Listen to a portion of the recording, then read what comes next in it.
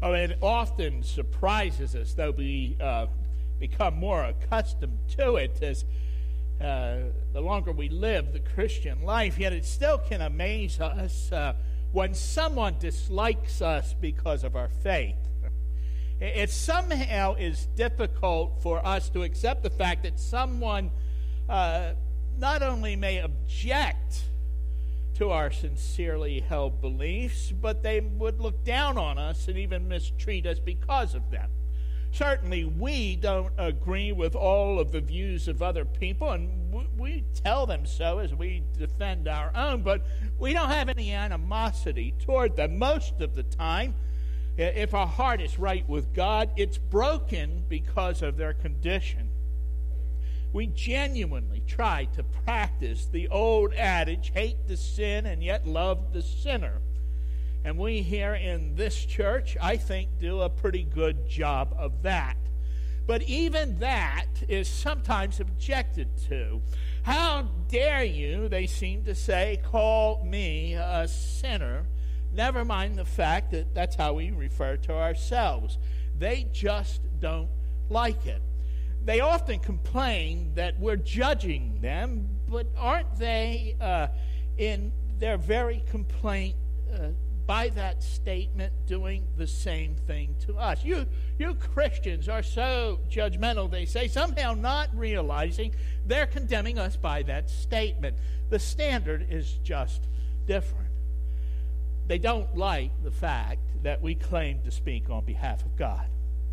I suppose the real sting is the Holy Spirit sends those words to their heart in convicting power. They're never quite so disturbed when some other group disagrees with them as when it comes to the Christians.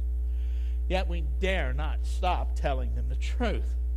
It is only by the truth, and Jesus tells us this is so, it is only by the truth that anyone is set free. Unpleasant or not, the truth is the truth. We may not like the injection the doctor gives us when we step on a nail. It's unpleasant, but it is good for us. This is what we as Christians are up against. A culture that's quick to criticize what it doesn't understand, and our duty to tell the good news, which often brings us into conflict. So what do?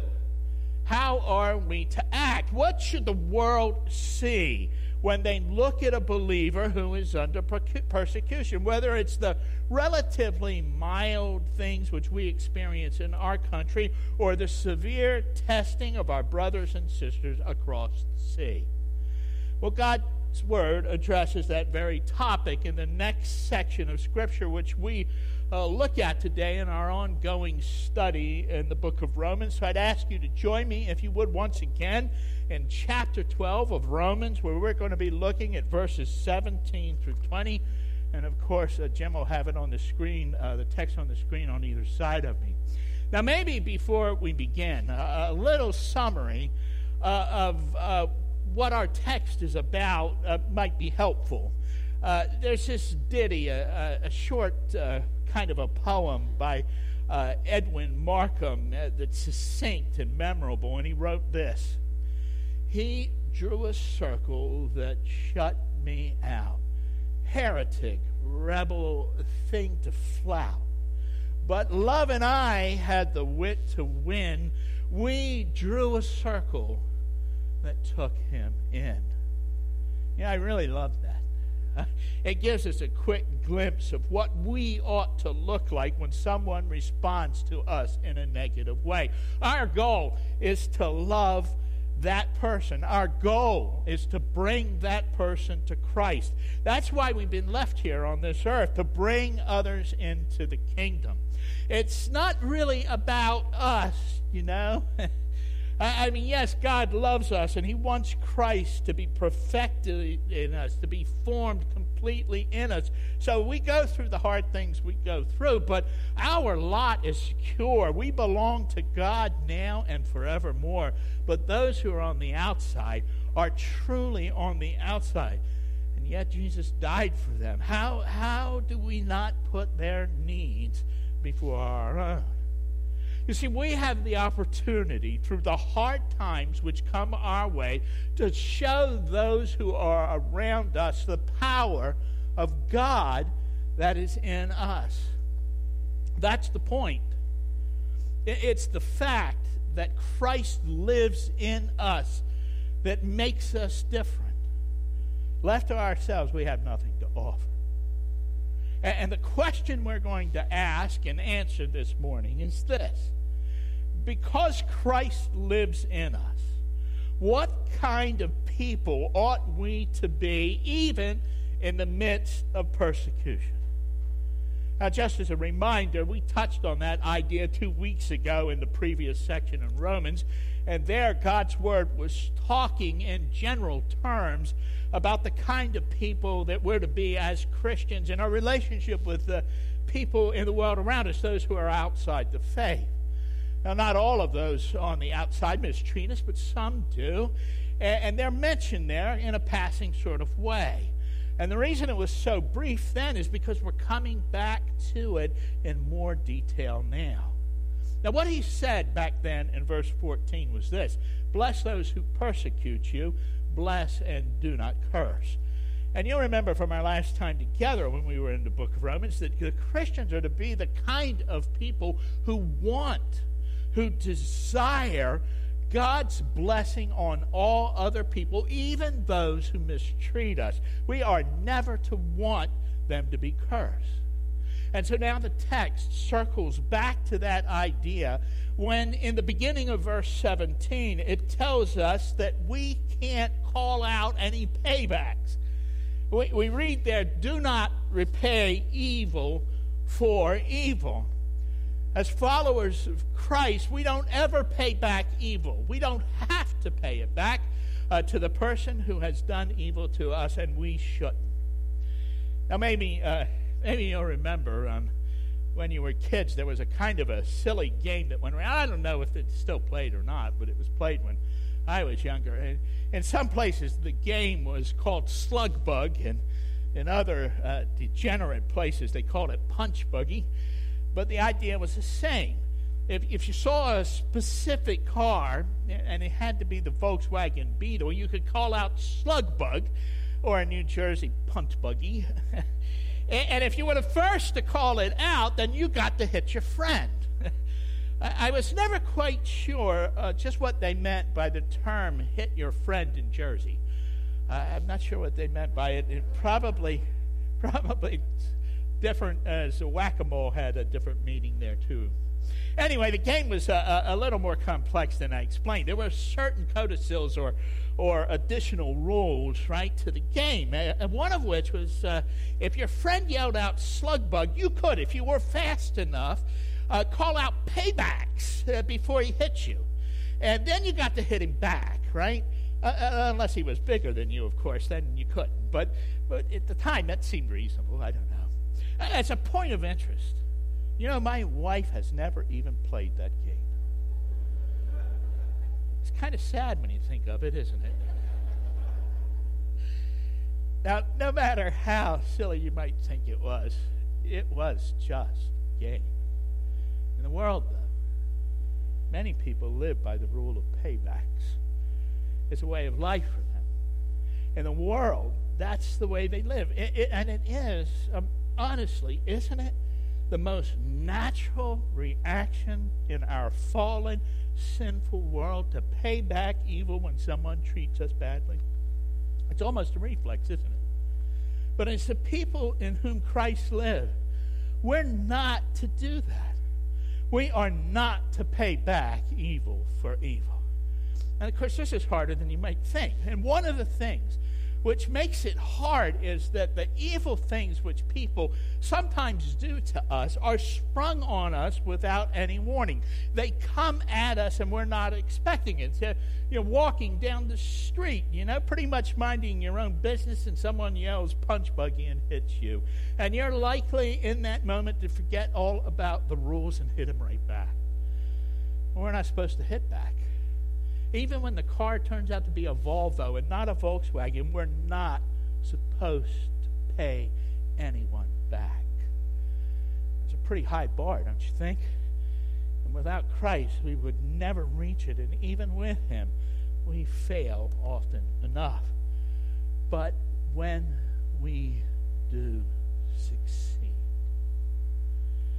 people notice. You know, because Christ lives in us, we don't ever have to pay back evil, even when we're being mistreated. That is the kind of people God intends us to be. Instead of paybacks, we're to do something that points people in another direction entirely. We're to demonstrate God's goodness to everyone. So the second half of verse 17 says, be careful to do what is right in the eyes of everyone. You and I are to show people by our actions and by our reactions what God is like, just how good he really is. Now that Greek verb that's translated here as be careful to do really means taking thought so that we can make provision for what lies ahead. And what we're to provide for is the good which people are going to see. Here we're not talking about what they think is good. It may sound like that when you read the English, but we know that God is the one who defines what's good. So if I could, I want to paraphrase this, and to do so, I'd say this. Be prepared for what is coming your way so that you may show God's goodness to others. You and I, because we're Christians, because Christ lives in us, are in a unique position of being able to show people what God is like. You know, during the Cold War, the United States set up what was known as the DEW line, or Distant Early Warning System, a series of radar stations in the Arctic region of Canada and other points. The purpose was to warn us of approaching attack from the former Soviet Union, giving us really hours of advance notice so we could respond appropriately. That system's obsolete now, but at one time it was top-of-the-line preparation. But the DEW line itself was a result of taking thought of what might come our way, what might lie ahead of us. Because of that possibility of an attack by an enemy, it was there in front of us. The United States prepared for it the best way they could. You know, there's an old English, or maybe it's an American proverb, which says, to be forewarned is to be forearmed, meaning if you know what's coming down the pike, you can get ready for it. And we don't have any early warning system, but we have been warned. Jesus has told us, and the apostles have said too, that we live in a world that is hostile to our faith, and just knowing that can help us at least some. If we really understand it, if we really think about it, if we accept that that's the way it is and embrace it because God has put us here, we know then that at some point something is going to come our way where we're going to want to hit back. But if we remember that we shouldn't, and we don't, we will demonstrate God's goodness to others. But I have to say it again, that strength is not native to us. It's only because Christ lives in us that we're able to demonstrate God's goodness even to those who mistreat us. And walking daily with Jesus Christ is absolutely the best preparation for life in general. And it's essential for when we come face to face with our enemies. You know, because Christ lives in us, we don't ever have to pay back evil, even when we're being mistreated. This is the kind of people that God intends us to be.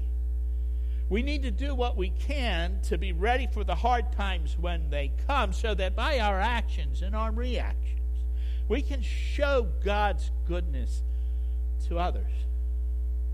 Walking with Christ is the best way to make our way through this world. And you know, because Christ lives in us, we are to be the kind of people who make peace whenever possible. Verse 18 says this, if it is possible, as far as it depends on you, live at peace with everyone. We should, if we can, make peace with everyone, even those who mistreat us. Now, that Greek word, eranontos, can mean live at peace, but it also can mean make peace. And we know from the Sermon on the Mount that Christians are to be peacemakers. That is, we don't simply try to keep the peace when it exists. We try to make peace when it's absent.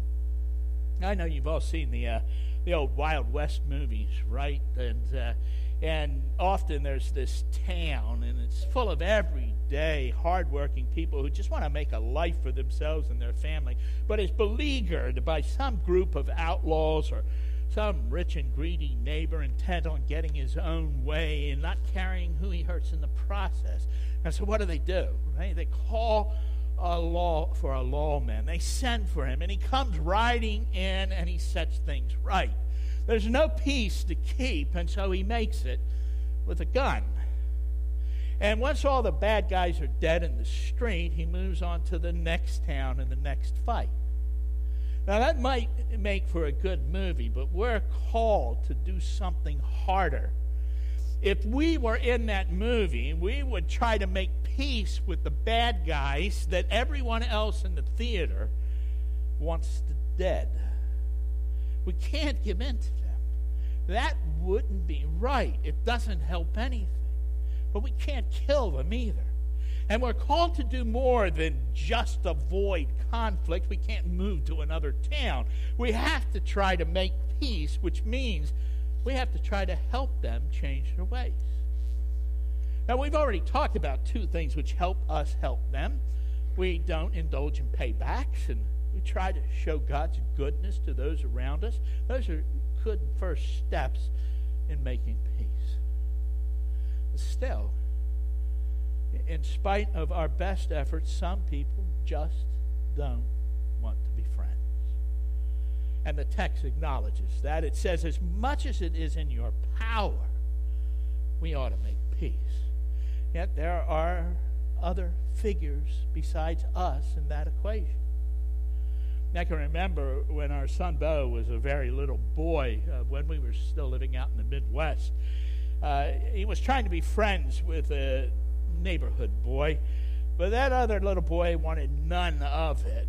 Instead, he mistreated our son, who was just trying to be kind to him, and there was nothing Bo could do. Sometimes all we can do in those situations is endure their behavior. Can I tell you how my little Bo responded to that little boy? He was concerned for him. He knew what that neighbor boy was doing was wrong, and it was sin. And in his young mind, he thought he understood something. And he said to us one night at the dinner table, he said, Dad, that boy is going to go to hell because of his sin. And he wasn't glad about that. It bothered him, and he didn't want it to happen. And we shouldn't either. As Christians, we're to be the kind of people who make peace. And because Jesus Christ lives in us, we don't ever have to pay back evil for evil, even when we're mistreated. We need to do what we can to be ready for the hard times when they come, so that by our actions and reactions, we can show God's goodness to others. But when we've done all of that, when we've done all that we can do, and it still doesn't seem to be working, we need to take care that we don't fall into a trap. We must not fall into the trap of plotting revenge. Instead, we have to trust that our God is at work. Now, this is how the Bible says that in verse 19. Do not take revenge, my dear friends, but leave room for God's wrath, for it is written, it is mine to avenge, I will repay, says the Lord. Now, first, we ought not to make plans to get even. And this is a little bit different than verse 17. There, we were dealing with our natural response of payback. It's a reaction to the evil that is done to us. Here, what we're dealing with is much more cold-blooded. It's not a reaction. It's not a spur-of-the-moment thing, but a kind of a plot, a scheme to get even, and then some. And second, we need to trust that God is at work. I mean, we have to leave room for God's wrath. But what does that mean?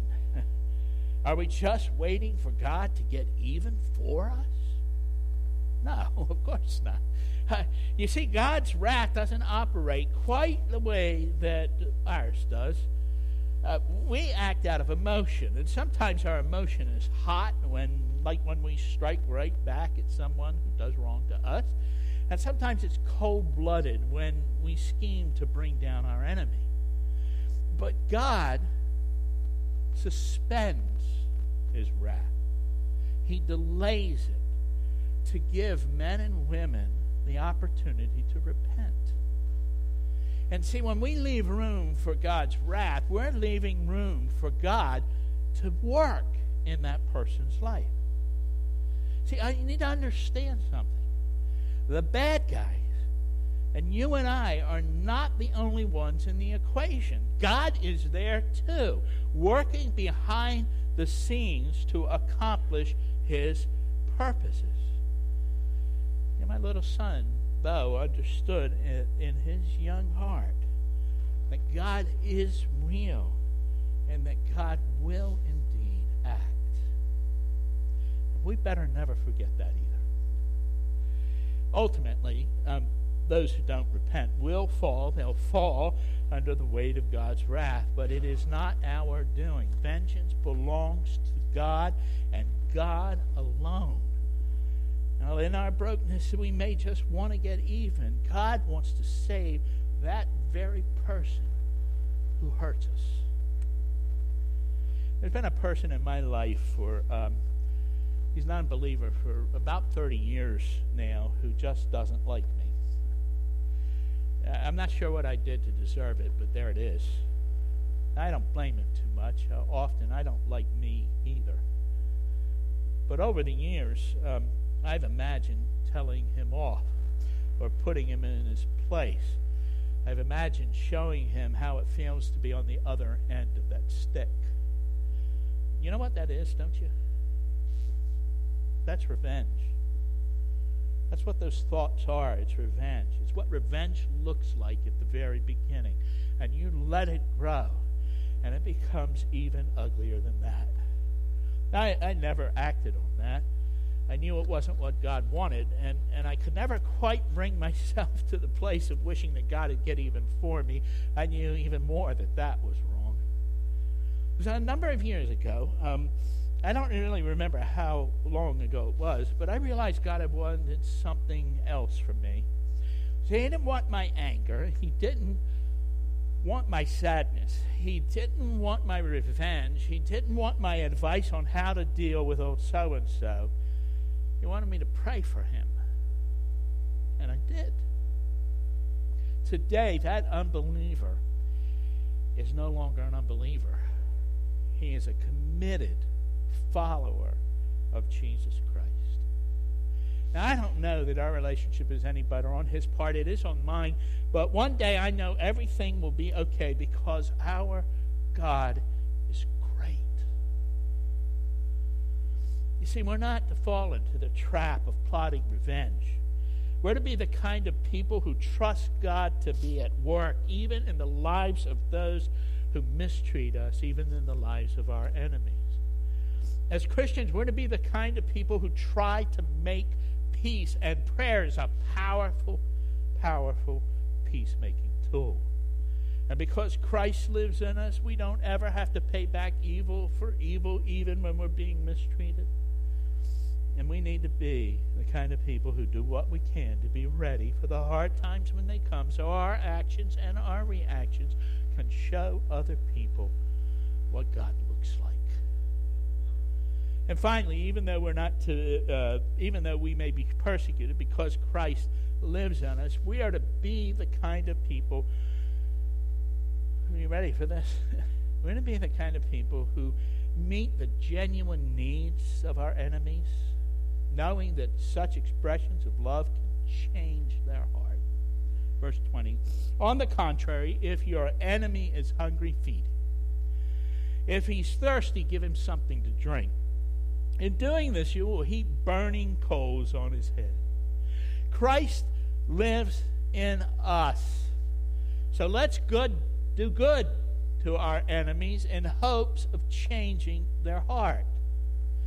Now, I want to talk to you a little bit. I want to take a little bit of time to explain this verse. I'm not going to be too long, but I need to say enough so we understand what the Bible is saying here. First, the feeding of your enemy and giving him drink is a merism. And you'll remember from 2 weeks ago, that term refers to two different words or thoughts, which are like bookends that contain everything in between. So feeding your hungry enemy and giving him water when he's thirsty is just a poetic way of saying you are going to meet his or her real needs. Not their wants, you understand, but their genuine needs. And if you can, I mean, you may not always be able to do that, but you should be willing.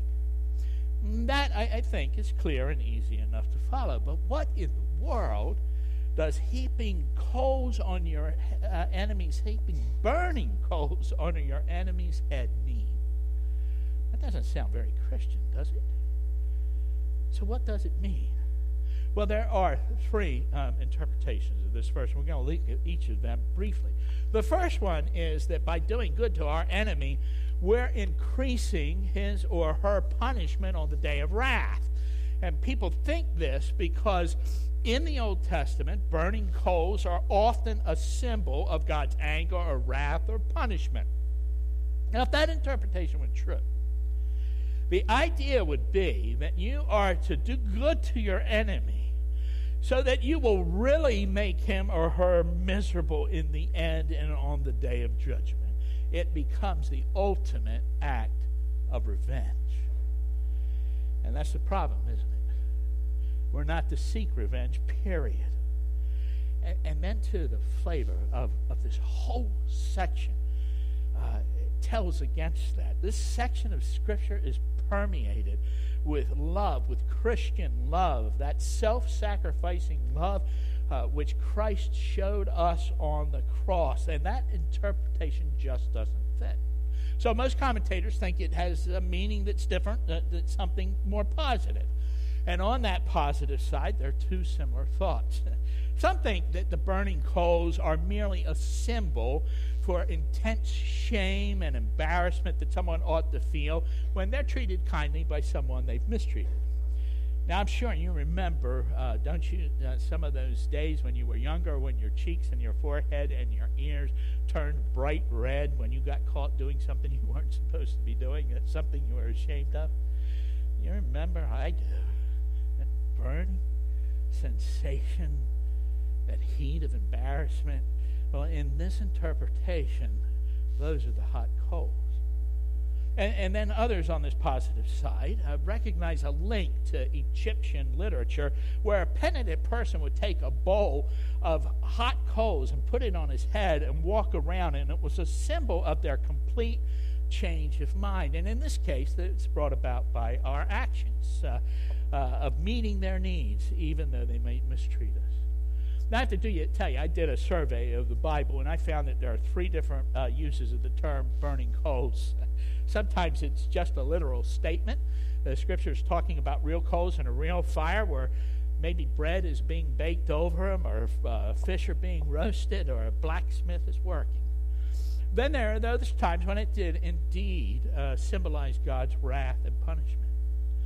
But there are those times when they did, and the number of instances were equal, where those burning coals symbolized in one way or another God's grace.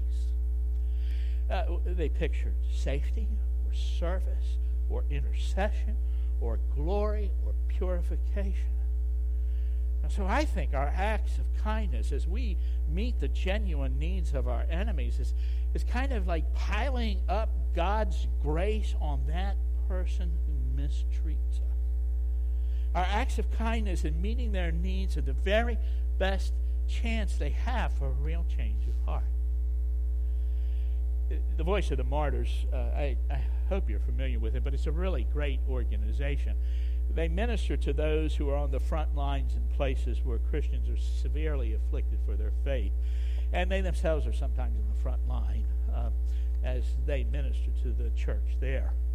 And in one of their communications, they tell a story of a man, we don't know his name, but he was beheaded for his faith. Before he was killed, however, he said to his enemy, he said, "I know that you're going to kill me, but I want to give you this." And it was his Bible. And the man took it, and then he put our brother to death in that gruesome way.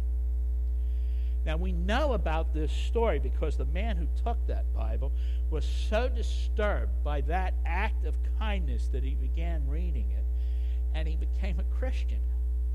A man who hated Christians, who had killed many, had come to the faith that he had once despised. An act of love, a final desperate act of Christian love in order to meet the real need of his enemy. One of our brothers gave that man the best thing that he had. He gave him his Bible. And eternity was altered because of it. That is no small thing. There's a little bit more to say. We don't always see the outcome of those good things that we do. That man certainly didn't know when he gave his enemy his Bible what would happen. But we're not responsible for that part. We are to do what we are called to do and leave the results in God's hand. And the truth is, not everyone will respond to such kindness. That's a sad reality. But when we do what we're called to do, God still triumphs. His work in our lives is real, and he demonstrates his love through us for all to see, and he is glorified in that. And I say it one more time. Because Christ lives in us, we don't ever have to pay back evil, even when we're being mistreated. We need to be the kind of people that are ready for the hard times when they come, so by our actions and reactions, we can show God's goodness to others. As Christians, we're to be the kind of people who always try to make peace. And prayer is a powerful peacemaking tool. We ought not to fall into the trap of plotting revenge. We're to be the kind of people who trust God to be at work even in the lives of our enemies. And Christ, in living in us, enables us to meet the genuine needs of our enemies, because such expressions of love are the best chance for a real change of heart. That is what you and I, as followers of Christ, are meant to be.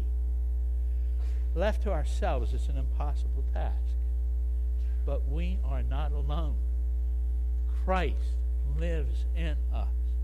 And with God, all good things are possible. To God be the glory. All glory be to God. Could I pray for us, please? Thank you, Lord, for your word. And we acknowledge this is kind of a tall order for us, but we also gladly confess that Jesus lives in us through his Spirit, and that you are on our side, and that the equation has been altered because you are at work in our world. Help us to be faithful. Help us to follow you. Help us to be the people that you intend us to be. And it's in Jesus' name that we pray. Amen.